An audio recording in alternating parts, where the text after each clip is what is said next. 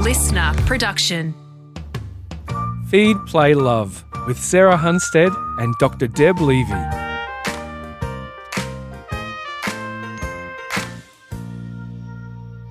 Hello and welcome to this very special episode of Mother Dr. Nurse, where we're coming to you live through all of the platforms where you can get us live. And today we're talking about sleep. Before we get into sleep, however, we have some very exciting, what would you say? Is it news, Sarah? I don't know. Oh, it's news. It's a presentation. It's just, it made my week. It absolutely did.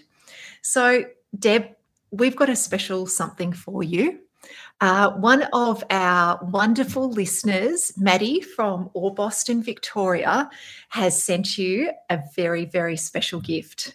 And it is my delight to present you with your new worm mug. Yay! Oh, Maddie, this is actually an honest surprise. They did not tell me about this. And considering it's my birthday in a few weeks, I'm going to take it as an early birthday present. Thank you so much. That is beyond kind. I don't know if you're going to get it, Deb. I think Sarah kind of... No, I'm taking it. There's no debate here. I'm taking it. We have evidence. This is live.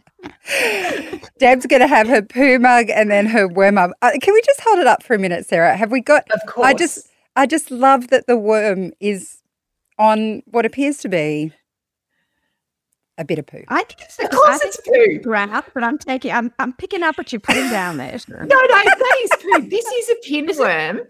Yeah, this is a pinworm, and I love it's got the cutest little face on it. You can't quite see the detail on the screen there, but it's got the cutest little face, and that 100% is poo.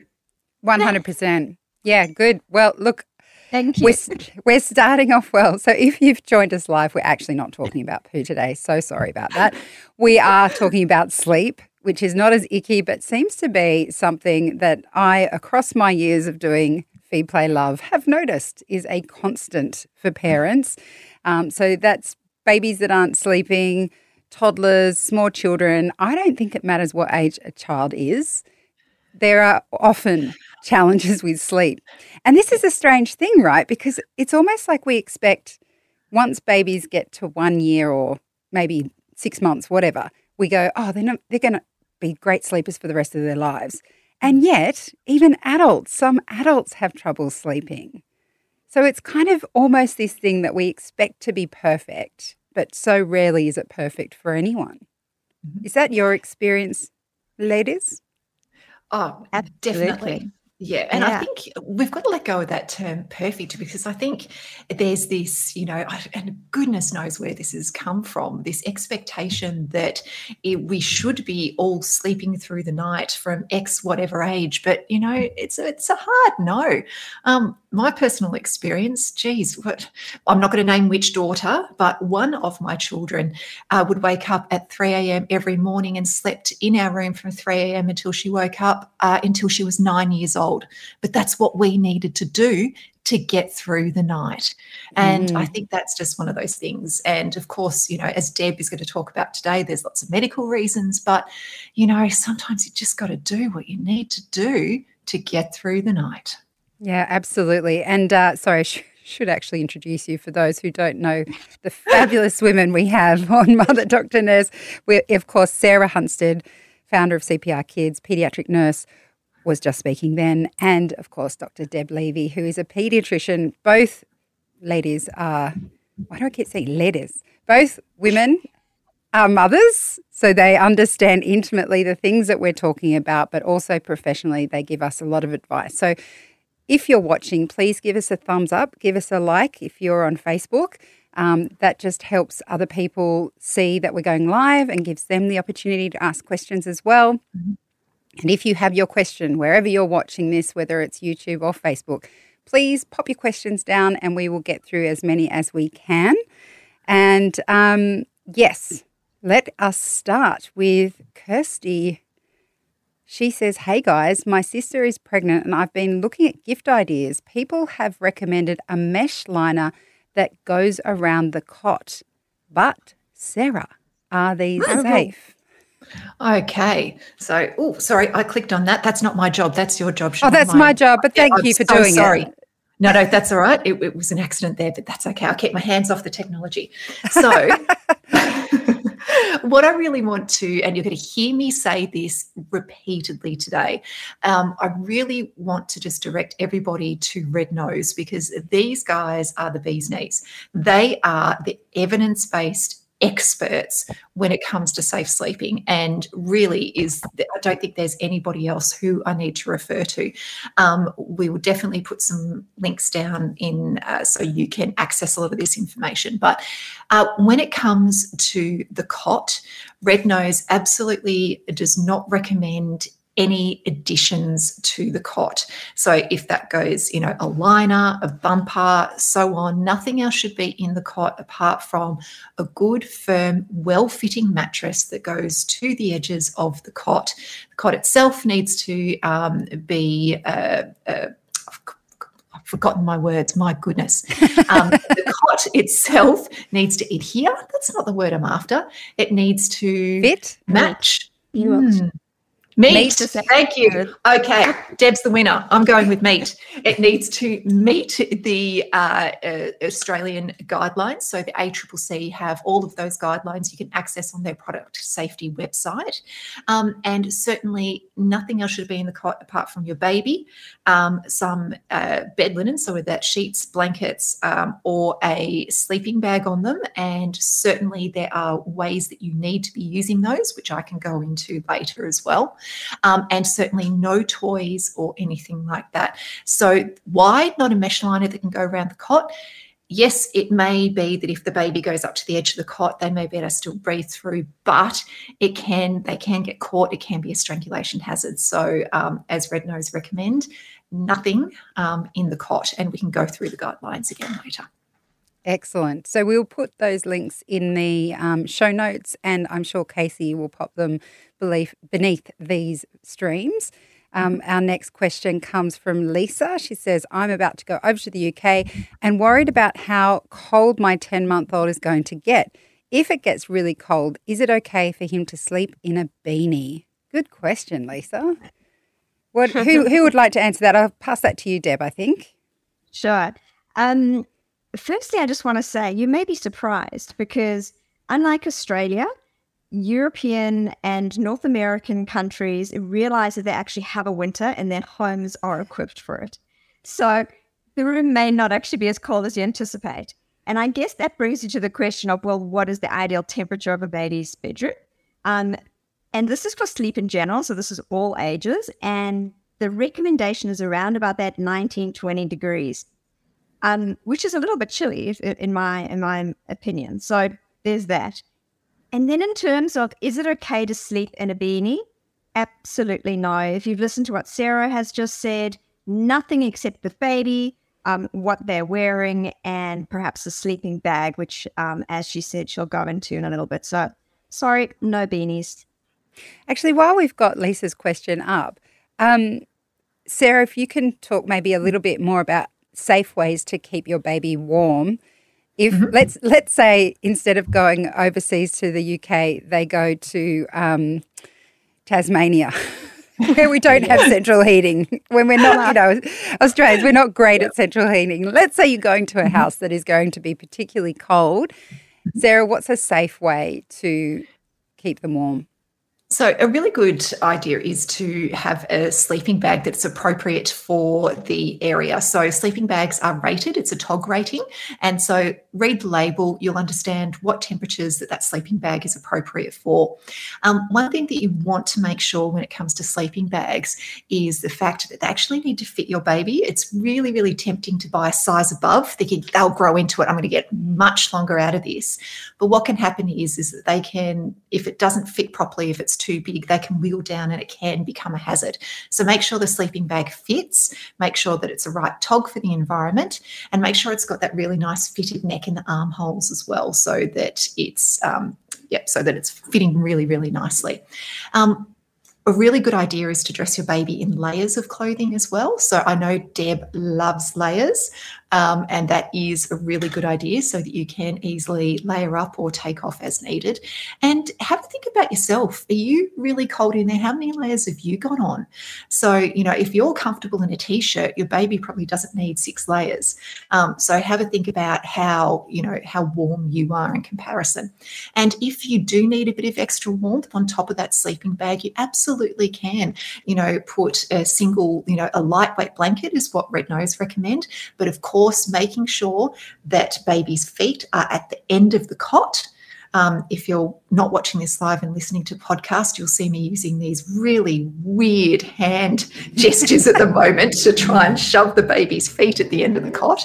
But making sure your baby's feet are at the end of the cot, that the blanket is tucked in firmly and it only comes up as far as your baby's chest. So their arms are over the top and it can't ride up over their face while they're sleeping. And the other thing I remember with my kids was you can get onesies where they have the little mittens that you can put over their hands. And someone once said to me, the secret to keeping a baby asleep is having warm feet and hands. Didn't quite work for me, but it may work for someone listening. And that's a good way to keep their hands warm. Safe way. Okay, let's have some more questions. How to keep them asleep for the whole night. Ours is 3 years old, wakes up crying around 3 a.m. That's from Banana Soup. I love it. That doesn't sound tasty, but anyway, it's just a name. Siobhan, to me, the issue is always, well, why? Why is your baby waking up? And I think that, there are a whole lot of steps that you can go through in terms of troubleshooting and trying to work things out. Are they overtired, undertired? Maybe they're hungry. That's why they're waking up. Maybe they're having nightmares, night terrors. Maybe they're iron deficient. Could they have worms? Back to the worms. There really is a plethora of things going on. And, at 3 years old and it's a little bit younger than what you mentioned for your daughter, Sarah, but often it is around separation and maybe they just want to be with you. So it's not really an easy question to answer other than to say, in my opinion, what one always needs to do is exclude any medical issues, things like that could be causing pain, discomfort, or any nutritional problems, hunger, iron deficiency, etc., and then work your way through them before just saying, it's just a stage, it's just behavioral. So there are really lots of possibilities going on there. And is the actual time any indication, Deb, in terms of that often kids will wake up, and adults as well, will wake up at exactly the same time, and it seems so strange because you have no consciousness when you're asleep. Is that an indication to you that there might be something happening in their body that triggers that? I'll try and think of a non-geeky kind of answer to that one. But really what happens when you're asleep is your hormone levels also fluctuate, and cortisol is one of them. So and sugars and insulin, and there's a lot going on while we're asleep. And I actually find sleep a fascinating thing because it is just so vital to all aspects of our health, which is why it's one of the 5 pillars that I talk about for children's health. But in terms of those early morning wakings, it could be that they're cold, it could be that they're hungry. It really could be any of these things. So there's no one specific time. If you're talking about the difference between night terrors and nightmares, sometimes that falls in different times of the night. But otherwise, that early morning, really, it could be a multitude of things. Okay, so more investigation to be done. Okay. This next question comes from Rachel. Is it normal for newborns to be super sleepy? When do they wake up? Too soon, Rachel. Right. Enjoy those first weeks. With your first one, you're like, you're like, okay, they're going to wake up. You're so hyper vigilant. And then your second one, you realize that sleepy stage is really awesome. Exactly. And in my experience, both personally as well as professionally, usually around about the 2 to 3 weeks of age. So those first 2 to 3 weeks are when they're really chilled, sleeping all the time, and then they start to wake up. That being said, there is something as, being too sleepy. And I think you just need to be aware of that too. In other words, is there a problem? And what would alert me to that? How are they feeding? So if their feeding has dropped, if they're not gaining weight, if they're not having enough wet nappies, perhaps they've got significant jaundice, their breathing has changed, they feel hot. I mean, really, we have to also go, well, could there be something more going on? Because there is such a thing as too sleepy, so you should be able to rouse your baby. And if you feel you can't, then absolutely we need urgent review for that. Okay. Mm-hmm. This next question comes from Miriam. She says, 2 kids with different bedtimes. I am outnumbered. Any advice? I wish my kids had the same bedtimes, because somehow they managed to get on the same bedtime, and one is 2.5 years older than the other. When I was growing up, the eldest got to stay up later and the youngest went to bed earlier. Does not happen in my house. Oh, no, I make sure my 2, well, not anymore because they're like old. But now, back then, always same bedtime, only 18 months difference. I was just like, there's no argument. Goodbye. I need my time. I want it to lie here as well. You have the same bedtime as well, Deb? I try. My older daughter, so I have a 6-year-old and an 8-year-old, so it is kind of similar times anyway. But my older daughter likes to stay up later, and so she feels older, and she loves reading, so that's her time to lie in bed and read on her own. What I find so funny about this, and Miriam, I'm not sure if this is where you're at with your 2 kids, but what I find hilarious is that often my children are wanting to stay up later than me. So I'm going, can you just go to bed? I just want to go to sleep. Where is this energy coming from? Go to bed. I'm sorry, Miriam. I don't think we really helped you there, but thank you for your question. Yes. Okay, this next one says, why isn't it advised for bubs that roll to sleep on their sides when safely co-sleeping, but it's okay in the cot? That's from Carly. Sarah, do you have any insight into that one? I'm struggling a little bit with the actual question about what Carly's asking. And so I'm not sure if I'm going to be able to answer exactly what you're asking, Carly. So if you're watching and you want to pop that in the comments a little bit more, just elaborate a bit, great. But if not, hopefully I'll answer it. Now, we're going to open up the can of worms that is co-sleeping. Okay. Once again, I am referring to red nose. Right. And it is well documented that there are risks to co-sleeping and that there are benefits to co-sleeping. This is absolutely well documented, and we can put links to that in the comments below as well. But what we want to do is that if you choose to co-sleep, we just want to be able to minimise those risks. Okay. So there are absolutely hard guidelines of when not to do it. And that is if you are sick or you are exhausted, okay? If you or your partner that you are sleeping with in that particular bed have recently consumed alcohol or drugs, okay? If you or your partner smoke, even if it's not the bedroom that you are actually smoking in, and also even prescription drugs. So we're not just talking about, illicit drugs, we're talking about prescription drugs as well that may affect your conscious state. And of course, if you've got a preemie baby, there is more risk as well. So that's when not to co-sleep. But if you are going to co-sleep, Red Nose have got some really good tips to actually minimise the risk. As when they sleep in a cot, it's the same if they are sleeping with you, put them on their back, okay? Never on their side or their tummy. Of course, once they're rolling, they can roll around, but we're making sure that they are not being wrapped or anything like that. They can move around and they can move themselves again. So always place them on their back to sleep. Next, we, of course, want to keep their head and face uncovered. So it's really important that we're not adding any pillows, that we're not using pillows to try and stop them rolling out of the bed, that we're moving all of that away, and including the grown-up blankets, because it's really, really easy for a big grown-up blanket to go over the top of your baby, particularly if they are wiggling around. So you need to remove the bedding, okay? Make sure the mattress you're sleeping on is really nice and firm and flat, Okay.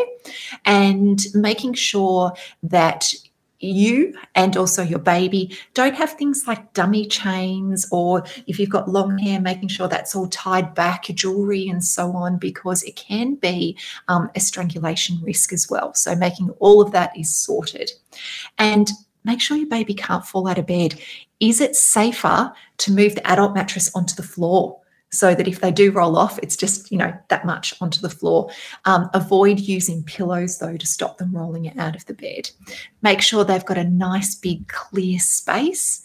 And what's really tricky as well is when you've got two parents or two carers in the bed. So it is less of a risk just to have one carer in the bed as well. Okay, because that does actually decrease the risk of, one, overheating, and two, suffocation as well. So they are just some tips from Red Nose for safer co-sleeping. I hopefully one of those has answered your question, Carly, as well. And we will absolutely put lots of information for you so you can really educate yourself on co-sleeping as well. Mm-hmm. I really love, sorry I'm interrupting. I really love those cribs that have a co-sleeping attachment to them, where really that you can put them right up against the bed and take that one side down in a safe way. So you're not going to have a gap or anything in between. I absolutely love those. So if anyone is listening to this is pregnant and thinking about equipment to buy, those are the cribs that I often nudge families towards, as I think that they're wonderful and safer. Yeah, absolutely. Okay, our next question comes from Julie. She says, my son is 18 months old and wakes up around 10 p.m. most nights and will scream and cry, which can go on for hours until he comes to my bed. I've tried everything. I'm a single mum, patting, rocking, he's warm and not hungry, laying next to the cot, etc. This has been going on for months since he got his first virus. Help! Julie, I can say that happened exactly like that for me, and it was purely because my baby wanted to co-sleep, and I am not an expert here, but I just put her into bed with me and we never looked back. But it's all about preference and safe co-sleeping. I'm not sure. What would you say, Deb? Yes, absolutely. It could very well be that, especially there seems to be a negative correlation in terms of there was obviously an unpleasant event, being unwell, waking up, feeling sick, maybe feeling scared. And that perhaps has is perpetuating itself, and it's become a habit. The other thing I always think of, and it may not be what the mum's talking about, but certainly the time of the evening, so the first part of the night, makes me always think of night terrors. And that's actually when I first started to listen to the question, I thought that's what she was asking about. But and I'm happy to talk about that, but that I'm not sure if she's implying night terrors or not.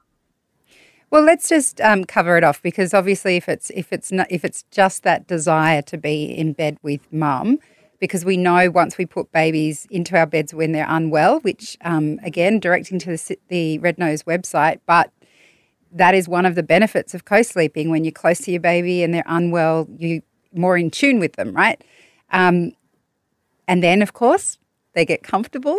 Why wouldn't you want to sleep in mum's bed? I'm not going back to the cot, stuff that. So if we're ruling that out, and it might be something like night terrors, they're very distinct from just waking up and crying, aren't they, Deb? So can you explain how you would identify whether Julie's little boy is experiencing a night terror? Well, it's quite a typical description, plus or minus video. I often get brought videos, which are always very helpful. And what happens is your child will be peacefully sleeping, and in the first third or so of the night will just suddenly, bam, wake up. And they'll wake up screaming, and you'll feel like your child is being murdered. It is the most distressing thing to see. My daughter's had, I think, about 2 or 3 in her whole life, my one daughter. And they are inconsolable. So they're aroused, but they're not awake. So they may be talking, they may be thrashing around. They can actually physically harm themselves by accident, if they're falling out of bed or hitting themselves against the side of the crib. And it's very, very difficult to actually manage, because you shouldn't wake them up. As a parent, your instinct would be, let me wake them up, but actually it's discouraged. And what you're meant to do is put on a soft light, and sit with them calmly, keep them safe, and maybe just talk calmly to them and soothe and wait until it ends. So it can be a very, very frustrating thing to witness and very scary. And then I guess the next part is, well, knowing me a little bit now, it's all about the why. Why is your child having night terrors? And, it's a group. It's part of this group of things we call parasomnias, which include things like sleepwalking, sleep talking. And sometimes it can just happen, and often there's a genetic component to it. So it may be that suddenly, your mother-in-law will go, because it's never your mother, right? It's always the husband's side. That's all the things. It could be, yep, dad had them when he was young, and, cousins or whatever. So always ask family members, because usually there's a genetic component to it. And then there are other things that can increase the incidence of them. So if your child's unwell, if they're overtired, if, again, looking at their diet, so, looking at any micronutrient deficiencies. So, it is a little bit about delving a little bit deeper before just saying, they're night terrors, and this is how you try and manage them, but there's nothing you can do. Yeah. Well, hopefully, Julie, there are some avenues for you to go down there and find some solutions. Let's bring up another question. I can post a great blog that I wrote all about this, so the parents can read more. What about night terrors and nightmares and the difference and how to tell the difference? Yeah, absolutely. Absolutely. Mel asks, when and how do you introduce sheets, blankets, particularly for toddler beds? Sarah, I feel like that's something you can answer. Yep. So it's really up to you. I mean, with one of my daughters, she didn't tolerate a sheet or a blanket until she was much older. So she was in onesies for a really long time, and that's all that she slept in. So introducing sheets and blankets, remembering as well, following the safe sleep guidelines, and also just thinking about the type of sheets and blankets that you're going to put in there. So we want to avoid the overheating, making sure that we are tucking them in at the end as well. Otherwise, not only are they going to end on the floor, because they will in that toddler bed if they're not tucked in, but make sure they're tucked in really well. But when it comes to the toddlers, I think it's probably preference, really. Deb, do you have anything to add to that? I often get the question, when is it safe for them to sleep with a toy in bed or have a blanket or anything? And my understanding, and Sarah, please correct me if I'm wrong, is usually it's around about that 12 to 18 month mark that it's okay to have those things in the crib. And especially with blankets. I think that's what I did with my kids. But I think that those tog bags are the best thing ever. Oh, my God, I loved them. I was thinking also when you were talking about co-sleeping, Sarah, and the fact that the parents have to roll the blankets off, I was thinking, wouldn't it be cool if adults had those too? Oh, my God, yes. Because when I was co-sleeping with my son, I did all of those things. It was the middle of winter, and I had the quilt off the bed, and I'm just trying to get... I was like, I'm never going to get warm enough. But as long as you're safe, little one, this is what we do. But I do love those little sleeping bags. I was so sad when my kids grew out of them. Sarah, you're rubbing your hands. I do. I found the answer. I found the exact answer. Yeah, no, not at all. So Red Nose recommend that from 8 months above that you can add a comforter, in the cot. So by the time they are 7 months old, they're exploring objects in their sleeping environments, and they may actually appreciate and find comfort from a comforting toy. And so, from the age of 8 months. Yeah. So, there you go, 8 months. Goodness, we're getting questions now. Okay, this one is from Crystal. She says, my 20-month-old either falls asleep in the car or the pram, but at home refuses to nap even if she's exhausted. Also won't sleep at night unless someone is in the same room for about half an hour. I wish they would just go to sleep. Do we need to do sleep training? And that's from Crystal. I think Deb should answer the question, but I guess I'm going to be handing everything that is a sleep question over to Deb, because I'm not an expert in that area. But I do think that if it is affecting how you feel and you are feeling upset and frustrated about something, then going and seeking expert help is important, because it's obviously affecting how you feel. I mean, if it was like, oh yeah, no, that's fine, I don't have a problem with it, it's my time to lay on the floor for half an hour and not move, then great. But if it's affecting how you feel, then I don't think that there's anything wrong with seeking expert help. That's just my 2 cents worth. Really. And Deb, what would you say? It's a tough one, isn't it? I mean, I think, and I totally get it, Crystal, because sometimes kids form associations that may not serve them or us long term. And the typical thing would be like breastfeeding to fall asleep, for example. That's one I often see. Or for one mum, actually, her daughter used to twirl, not her own hair, but the mother's hair around her finger, and that became her sleep association. So, it can be very tricky if it's that movement that has caused that sleep association. And really my recommendation around this is to slowly wean them off it, and you may find that in the crib, especially if you can, even just knocking it a little bit, something like that, just to try and emulate that movement might help as a side step into it. But I often will recommend in these situations is either linking in with services like Karatani or Tresillian, to see what supports they can get with them. There are obviously also thousands of sleep coaches, sleep training, and I've got a little bit of an issue around that terminology. But I would, as Sarah is saying, reach out for some help, because this is what sounds to me like a habit that's formed that, your 20-month-old just needs a little bit of help getting out of. Yeah. And Lisa, I can't believe it. The time has gone so quickly. We're going to have to wrap it up. But I do want to end with this comment from Kate, who has very generously said that Ergo Pouch makes adult sleep suits. So for those of you out there who want to co-sleep safely this winter, you wouldn't know it in most places around Australia. Will eventually get colder. Please take Kate's suggestion and check out those Ergo pouches. But listen, I'm really sorry. We are going to have to wrap it up. I told you we can talk about sleep forever.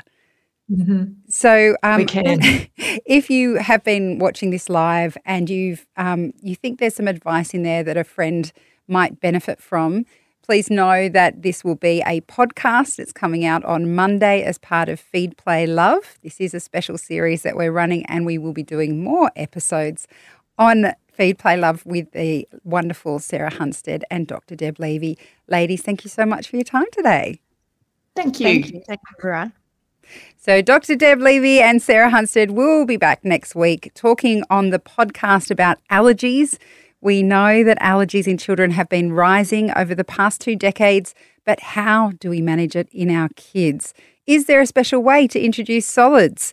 Is there such a thing as exposure therapy? You can email us your questions at feedplaylove@sca.com.au, and we'll get to them on our next episode of Mother Doctor Nurse. Thanks, ladies.